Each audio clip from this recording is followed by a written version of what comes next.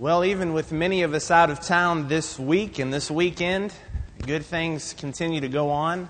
We're very thankful for all of the people who came down Saturday to help with the Teddy Bear Workshop. We appreciate so much the work that Patty Willoughby puts into that effort and the coordination of all those volunteers. We also appreciate everyone who came for our library work day. And before you leave this evening, I would encourage you to walk down this hallway right here to the very end of the hallway and take a left right before the stairs and look at some of the new books that we've put in the library.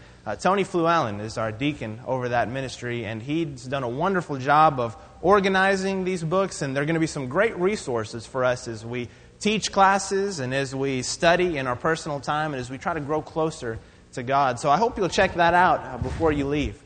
Also, one final reminder that the timeline that's out in the foyer will be there only for tonight. And after tonight's over, we're going to laminate it and put it up in a hallway. So if you haven't signed your name or the name of a friend or family member who is a part of the church family here, you want to be sure and do that before you leave and preserve that piece of history as we honor the work that God has done through Christians here for years.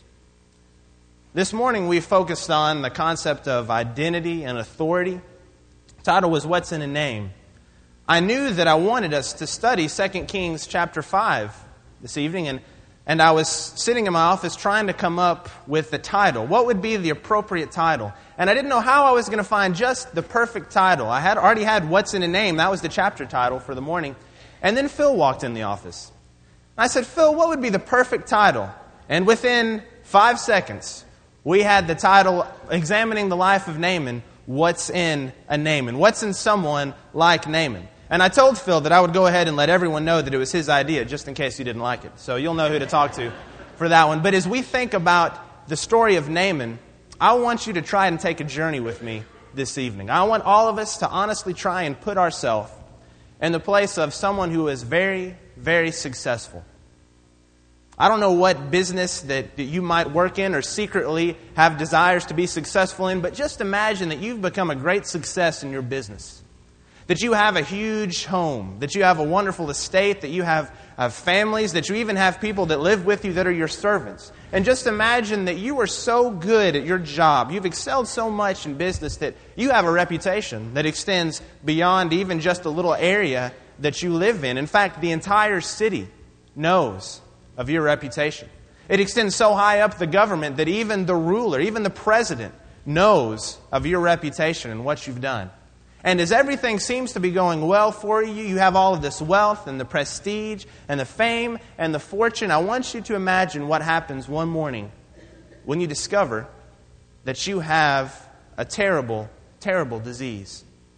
That there's something that's attacking your physical body that is terrible and that is terminal. And you're desperate to find any kind of cure, even though you have this wonderful life, you have this one terrible problem. What kind of emotions would be surfacing in your mind when you made that discovery? How would you feel? Would you be frustrated? Would you be angry?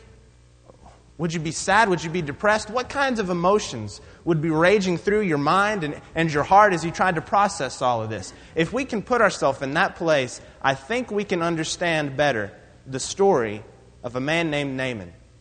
And as we look at Naaman's life, we are going to see someone who seems to have it all, but finds out that he is in need of physical healing. This morning, we looked at several different passages of Scripture. This evening, I'd like for us to stay in 2 Kings chapter 5. So I'd invite you, if you would, turn your Bibles to 2 Kings 5. While you're turning there, let me let you know if you're visiting with us, we're thrilled to have you here. We'd love to stick around and get to know you after our worship service together. We want to encourage you in any way possible. And we'd also, as we begin in 2 Kings chapter 5, we're going to read the first 15 verses. So it's going to be a lengthy reading. I hope you'll read with me in your Bibles. And we're going to try to get a sense of exactly what's taking place.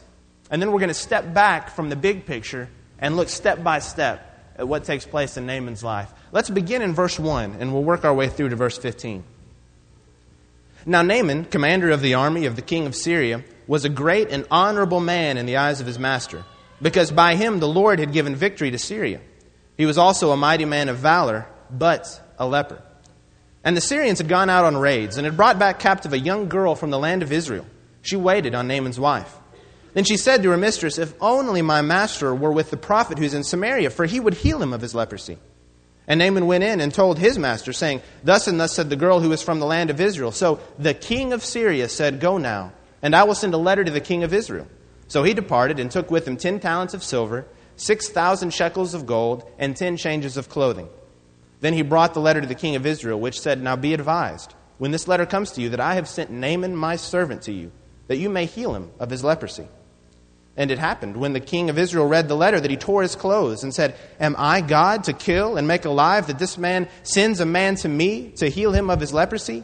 Therefore, please consider and see how he seeks a quarrel with me."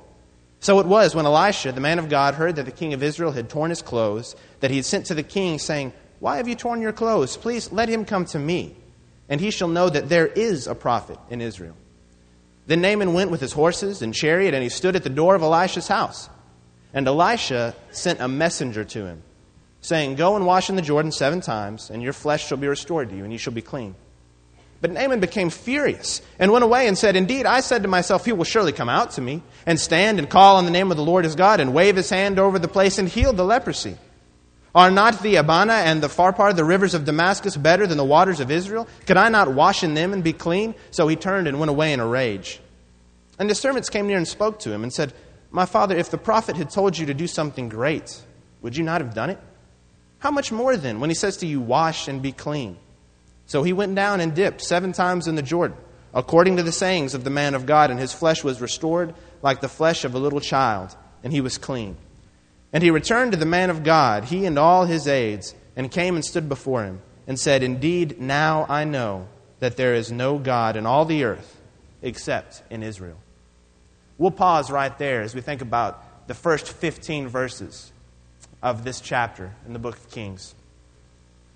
When we look through and we see Naaman's introduction in the very first verse, it seems like we have such a wonderful life that's playing out before us, doesn't it? Look at the words that are used to describe Naaman. He's a commander of the army of the king of Syria. He was a great and honorable man in the eyes of his master. He was also a mighty man of valor. And then we'd just love for the sentence to end there, but it doesn't. The last few words of the verse says, "Oh, by the way, he was a leper." But also a leper. He had all of these great things going for him, but he was also a leper. And as we look at Naaman's life and Naaman's problem, we see some spiritual applications that we can place. We can look at Naaman's actions, see how he dealt with his physical problem, and look at ourselves and see how we can deal in a spiritual sense with what we found, what we need cleansing from, what we need healing from. And the first thing we'll see that Naaman did as he is faced with this difficult situation is that he realized the need that he had. Isn't it interesting that even someone of Naaman's stature had such a serious, serious problem? In fact, judging by his reaction, he seems to have a serious form of leprosy. Leprosy is sort of a broad term that we see that can cover a great many kinds of skin diseases. Hansen's disease today is probably what's most commonly known as leprosy. But whatever we know about the leprosy Naaman had, we know that it was serious because he grows desperate. He's desperate because he begins to take the advice of the servant of his wife. There was a young Israelite girl that was serving his wife. She was a foreigner, she was a woman, and she was a servant. And all 3 of those groups of people were mistreated often in ancient times. All 3 of those groups of people had a lower status than what a mighty man of valor like Naaman would have had. And yet he listens to her. He's so desperate for a cure that he listens to her. Even a wealthy, famous, if we were looking for an equivalent today, we'd consider him a 4-star general. Even a 4-star general isn't immune to the problems that you and I understand everyone faces. It's interesting because our society seems to tell us that all we have to do to rise above our problems is to get more money, more wealth, and more power. And yet, haven't you noticed that sometimes it's more difficult for people to stay faithful when they have success on earth, when they have wealth on earth? Sometimes it's easier for people to stay faithful if they're mistreated, if they're disappointed, if they suffer, rather than if they get everything they want, if success comes easily, if life goes great. That's when it's sometimes the hardest to follow God. That's when sometimes the greatest problems can arise. And yet our society keeps telling us that the answer to all of our problems is just to get enough money. In fact, a couple of weeks ago, an agent for one of our best known and maybe even infamous sporting figures, our best known athletes in this country, stated that he had 25 million reasons to live. Isn't that a sad statement on our life? That we would look at our bank account or our paycheck, and that would determine how many reasons we have to live.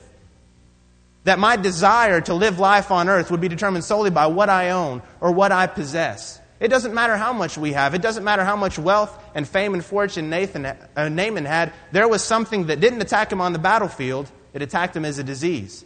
And he realized his problem. And once he truly understood his need, there was no price that was too costly. Did you notice what he loaded up with when he went to go visit and try to get healed from the prophet in Israel? In verse 5, we see that he took 10 talents of silver, 6,000 shekels of gold, and 10 changes of clothing. No price was going to be too great for the healing that Naaman wanted. And we all understand this principle. And as I was thinking about our summer break that many of us are on and some trips that many of us are going to take, my parents are going next week to fly down to Orlando. And while they're in Orlando, they're going to spend time at one of the theme parks down there. And I don't know about you, but I love going down to theme parks. I love walking around, riding the rides. It's a lot of fun. But have you ever noticed that once you get inside the theme park, any vendors or concession stands don't seem to be aware of what prices are for food and drink anywhere else in the world? Have you noticed that when you're walking around in a theme park, they know that they've got you trapped? They know that you've walked around all day in the hot sun, that you've ridden rides, those of you with children, you've had to corral your children all day, and they know that you're so hot and tired and thirsty that you're going to pay $4, $5, $6 or $7 for a bottle of water or a Coke or whatever it is you can get your hands on. They've got you there. You're a captive audience. And when you're desperate, there's no price that's too great. On a serious note, when something happens to us in our lives that's really serious, that is life-threatening, maybe it's a struggle that a family member goes through or a loved one goes through, no price is too great, is it? We want to get the best help possible. And we'll figure out a way to pay for it later. We want to make sure that we can take care of that need. If it's physical, if it's a need that's emotional, we want to meet that need. And no price is too great once we see how great the need is. Naaman is sort of in the same situation. He understands how desperate he is, and he is in need of anything. There's no price that's too great. It would have been embarrassing for a mighty man like Naaman to go before the king and to say to the king that he's going to take the advice of a young Israelite servant girl. Can you imagine how that conversation would have gone as he stood before the king? I'm going to go to a man whom I've never met before, who my servant girl that works for my wife says can heal people, although I've never seen it before. It's going to take a few days, and it's going to require a lot of my possessions. I'm going to load it up just in case. I don't know how much it's going to cost. Can you imagine how that would have sounded? Yet he was willing to risk that reputation. He was willing to risk everything because he understood how desperate his situation was. When we think of ourselves in a spiritual sense, we realize that every single one of us, while we haven't dealt with physical leprosy, all of us at one time have fallen victim to sin. It's a problem that affects every single person in this room and every single person outside it. And we're in desperate need. Before we become Christians, before we become a part of the Lord's church, we're in desperate need. And there's no price that's too great. If we truly understand how much we need God, there's no price that is too great to pay. That's what makes the gospel such good news, is when we've understood the bad news. The bad news is that all of us have been affected by sin. All of us have sinned, and we need God's love and grace. And it's only when we understand our desperate situation we can fully appreciate the fullness and the richness of God's grace. And so Naaman understood his need. He understood his situation. And that's the first step if we're going to become a part of the church that we talked about this morning. We have to realize that we're in need. And what's interesting is that he heard about the healing from this young Israelite slave girl. Now, for just a second, I want you to put yourself in her place. There's a raid of Syrians that have come through town. You've been separated from your family. Chances are you won't see your family again. You're definitely not living with your family. You're spending all of your young life every day serving someone who came in and captured you, a wife of a famous soldier in this army. You've been taken away from your family, your friends. There were probably dreams that she would have had of being married, starting a family of her own, but now she's a servant. Now she's serving someone else. And isn't it interesting that in verse 3, she's still willing to share the good news about a prophet that can heal other people's diseases? I think that's fascinating. If you ever doubt the impact or the power of a single individual, then you need to look at the true hero of this story. This little girl who makes a statement that changes the course of Naaman's life. There are little things that we have opportunities to do every day, and we may never see the results of them. But if you ever doubt that they're worth anything, if you ever doubt that the little statements you make or the little encouragement you give or the little time you try to steer the conversation towards Christ, if you ever doubt that's worth something, look at the story of this girl. As I was thinking about this principle, I was reminded of a time when our team was coming back from our Ukraine mission trip. We had a one-day layover in Amsterdam, and many of us were able to visit Anne Frank's house. And we took a tour of the little stairwell that you crawl up, the narrow stairwell hidden behind a bookcase, and you go up into the little hideaway where the family hid for so long. You walk through and you see Anne Frank's room. There, some of the pictures are still on the wall, and they've put a case over to protect those pictures that she decorated her room with. And you walk in the next room and you see her diary, or more accurately, you see 3 diaries. She wrote enough to fill up 3 books, and you look at those, and I couldn't help but wondering all the effect that this story has had on the world, the thousands of languages into which it's been translated, the thousands of people that have bought the book, and it's just a small, simple little diary. They were just laying side by side that a little girl wrote in a little room in a little faraway apartment that no one knew about, but yet it managed to have an impact that many felt all over the world, that encouraged and inspired other people. And that principle is true in any aspect of life. What we do, even if they're little things, can outlive us, but nowhere is that more true than in the spiritual realm. John Maxwell, who is a leadership expert, was speaking in the area recently, and one of the things he said that really got my attention was some of us wake up every day and we're looking for the harvest. And we go through all day looking for the harvest and seeing what's come up and seeing what we can take and seeing what we're ready to get. Some of us wake up every day and we go through the day looking to sow seed. We go through the day looking to plant ideas in people's minds. We may never see the result of that, but we're going to keep planting every day. As Christians, the story of this little girl contained in one simple verse that sends Naaman on a course that ultimately leads to his healing should remind me that I need to be willing to share the good news that I have that's far more important than someone who can heal my physical diseases, someone who can heal us spiritually. Are we sharing the good news with those people around us? Are we sharing the good news even with people that would be considered our enemies? Are we sharing good news with people we might not like to spend time around?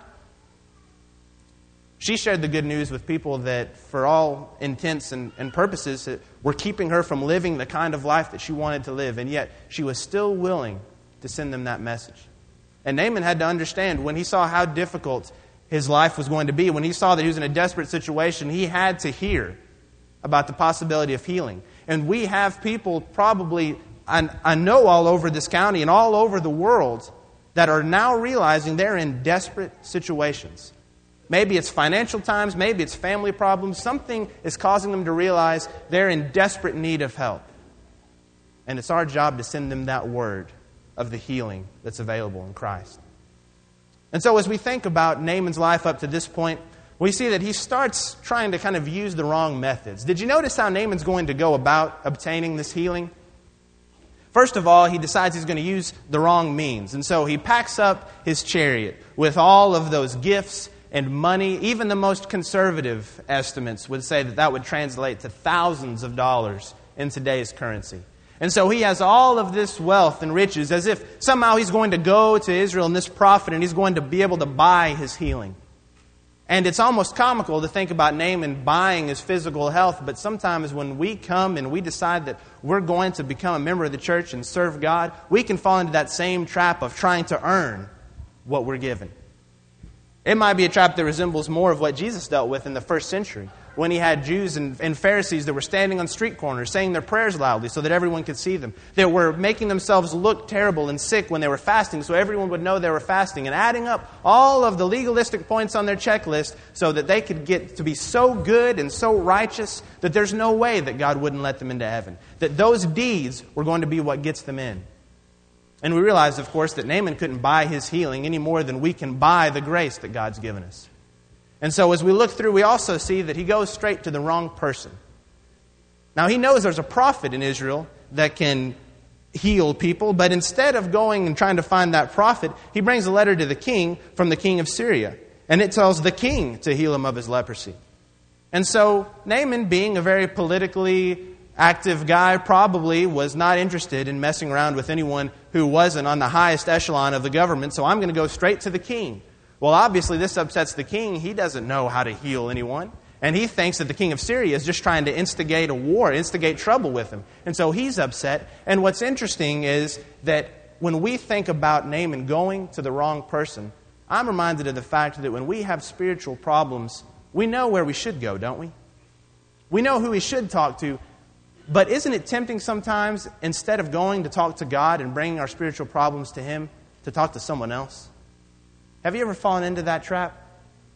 When we have some trouble that we know we need to rely on God for, we might go talk and get someone else's advice. Or let someone else tell us what to do, rather than waiting to read God's Word, to pray to Him, to see what He might guide us to do in that situation.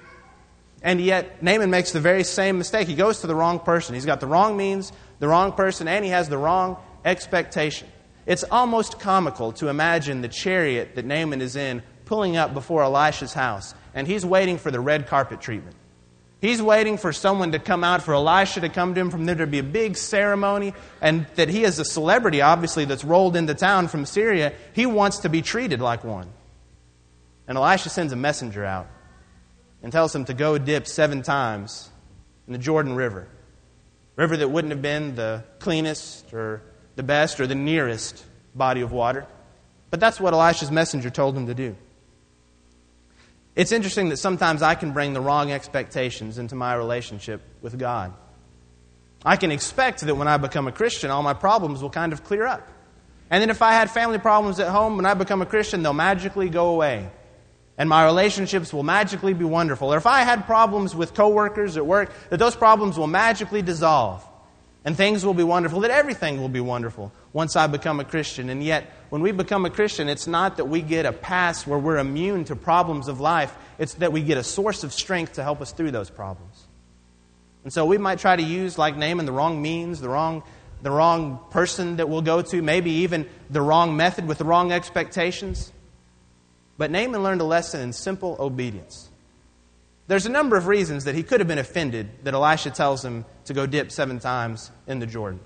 It could be that he is offended by the fact, as he mentions himself, there were other bodies of water he'd rather go and bathe in it. He could be offended by the fact that Elisha is telling him he needs to bathe. You have a skin disease, you need to take a bath. But it could be, and probably from Naaman's reaction, most likely, is the fact that he expected some grand ceremony. He expected the prophet to walk out, to wave his arms over that place for the leprosy to be healed.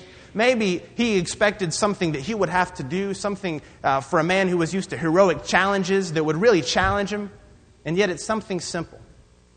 And so Naaman has to learn the lesson of simple obedience.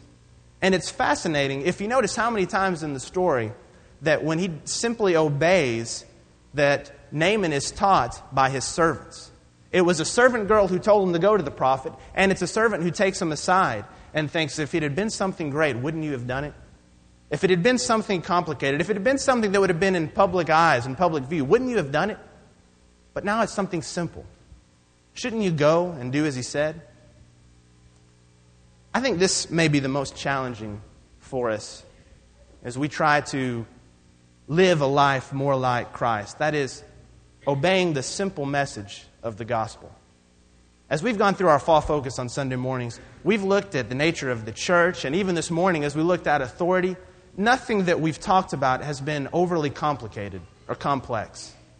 And sometimes there's a desire, even on the part of one who's teaching or preaching, to come up with some really complicated way of understanding a certain passage or a certain principle, or some hidden, intricate fact that no one has ever heard of about this passage that you're going to bring out. But when it gets right down to it, the gospel is the simple message of good news. Simple doesn't mean easy. It doesn't mean that it's easy to follow. And simple doesn't mean shallow, that we just sort of stay on superficial spiritual levels and never plunge deeper in our knowledge of God or deeper in our knowledge of His Word. But it's simple to understand. Sometimes we can almost be turned off or have our intelligence insulted by the simplicity of the gospel. The fact that God loves us and He's set up a way for us to have a relationship with Him. It just sounds too easy. There's not enough that we have to do to get to that point. And yet once we realize that promise, once we put Christ on in baptism, we realize that while the gospel is simple to understand, it's a challenge every day to live, and we need God's help to help us do it. As we think about Naaman's simple obedience, think about what it would be like for someone who's found that they're in a terrible situation, they're in dire straits, they've heard about the possibility for healing. When they simply obey, they can achieve a healing they could never imagine. We've looked at Acts chapter 2 several times as we've studied the church. In Acts chapter 2, on the day of Pentecost, there was a large group of people who realized they were sick. They realized there was something wrong with them. They were in a desperate situation. They didn't know how to handle it. Once Peter had proclaimed the fact that this Jesus whom you crucified is both Lord and Christ, they cry out to Him because they've been pricked in the heart. They have a desperate sense of their own lostness. They realize what they've done, and they want to know, what will it take? What can I obey? And that's when Peter gives them that message, repent and be baptized. And it wasn't complicated. It was simple. But it was the simple, saving message of the gospel that allowed them to be added to the church. Naaman shows us the power of simple obedience. But real quickly, before we close, I want us to look at one other person that we read about in this chapter. You see, what's interesting about this healing is that in most healings we read about with leprosy in the Bible, the leprosy goes away. But we see at the very end of this chapter that Naaman's leprosy is still around. The leprosy of Naaman does not totally leave the scene. And we find that out because of what we learn about Gehazi. And so let's start reading in verse 20 about the servant of Elisha, Gehazi. You may remember that Naaman had all those gifts he was going to present towards Elisha. Elisha, of course, didn't take any of them, and so Naaman went on his way. And then Gehazi, in verse 20, says this. He says, "Look, the master has spared Naaman the Syrian while not receiving from his hands what he brought. But as the Lord lives, I will run after him and take something from him." It's interesting, this phrasing in the Hebrew almost indicates Gehazi is saying, I can't believe he has denied Naaman the opportunity to give us all these gifts. I'm going to go and take something from him. And look at the serious phrase that he uses, as the Lord lives. I'm going to take something from him. It's amazing what we can rationalize if we want something badly enough. And Gehazi saw what Naaman had in his chariot, and he wanted some for himself. He pursued Naaman. And in verse 21, Naaman saw him running after him, got down from the chariot to meet him, and said, "Is all well?" This is the same Naaman that pulled up in front of Elisha's house and was waiting for Elisha to come to him. And yet when he sees Elisha's servant running, he's changed so much in just these few verses that he gets out, showing a great sign of respect. He gets out of his chariot and confronts Gehazi and says, "Is all well?" And Gehazi says, "All is well. My master has sent me, saying, indeed, just now 2 young men of the sons of the prophets have come to me from the mountains of Ephraim. Please give them a talent of silver and 2 changes of garments." He spins a very plausible, very believable story for Naaman, that there are people in need. And he doesn't take too much. He doesn't want to make Naaman suspicious, but he takes just enough. And what's more is he thinks that he'll get away with it. But look at what he says when he's confronted by Elisha. In verse 26, Elisha says to him, "Did not my heart go with you when the man turned back from his chariot to meet you? Is it time to receive money and to receive clothing, olive groves and vineyards, sheep and oxen, male and female servants?" And look at verse 27. "Therefore the leprosy of Naaman shall cling to you and your descendants forever." And he went out from his presence leprous, as white as snow. The last verse of this chapter tells us that Naaman's leprosy hasn't completely left the scene, except now Gehazi is going to pass it on to his descendants. A reminder that our sins often affect other people. And very simply, I want us to look at the contrast between Naaman and Gehazi. You see, Naaman understood his desperate situation, But Gehazi was in a wonderful situation. Can you imagine any better living environment than to be alongside and serving with Elisha, the prophet of God, that God is working through powerful miracles? So Gehazi's in a wonderful situation. Naaman's in a desperate situation. And he realizes that there's a possibility of healing. He hears about a possibility for healing, while Gehazi starts to look around and realizes there might be a chance for him to realize some greed here, satisfy some greed.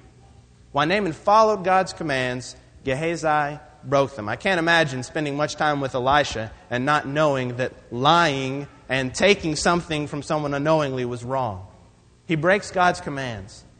And as a result, the leprosy that Naaman started with ends up with Gehazi. You see, that's a challenge for us.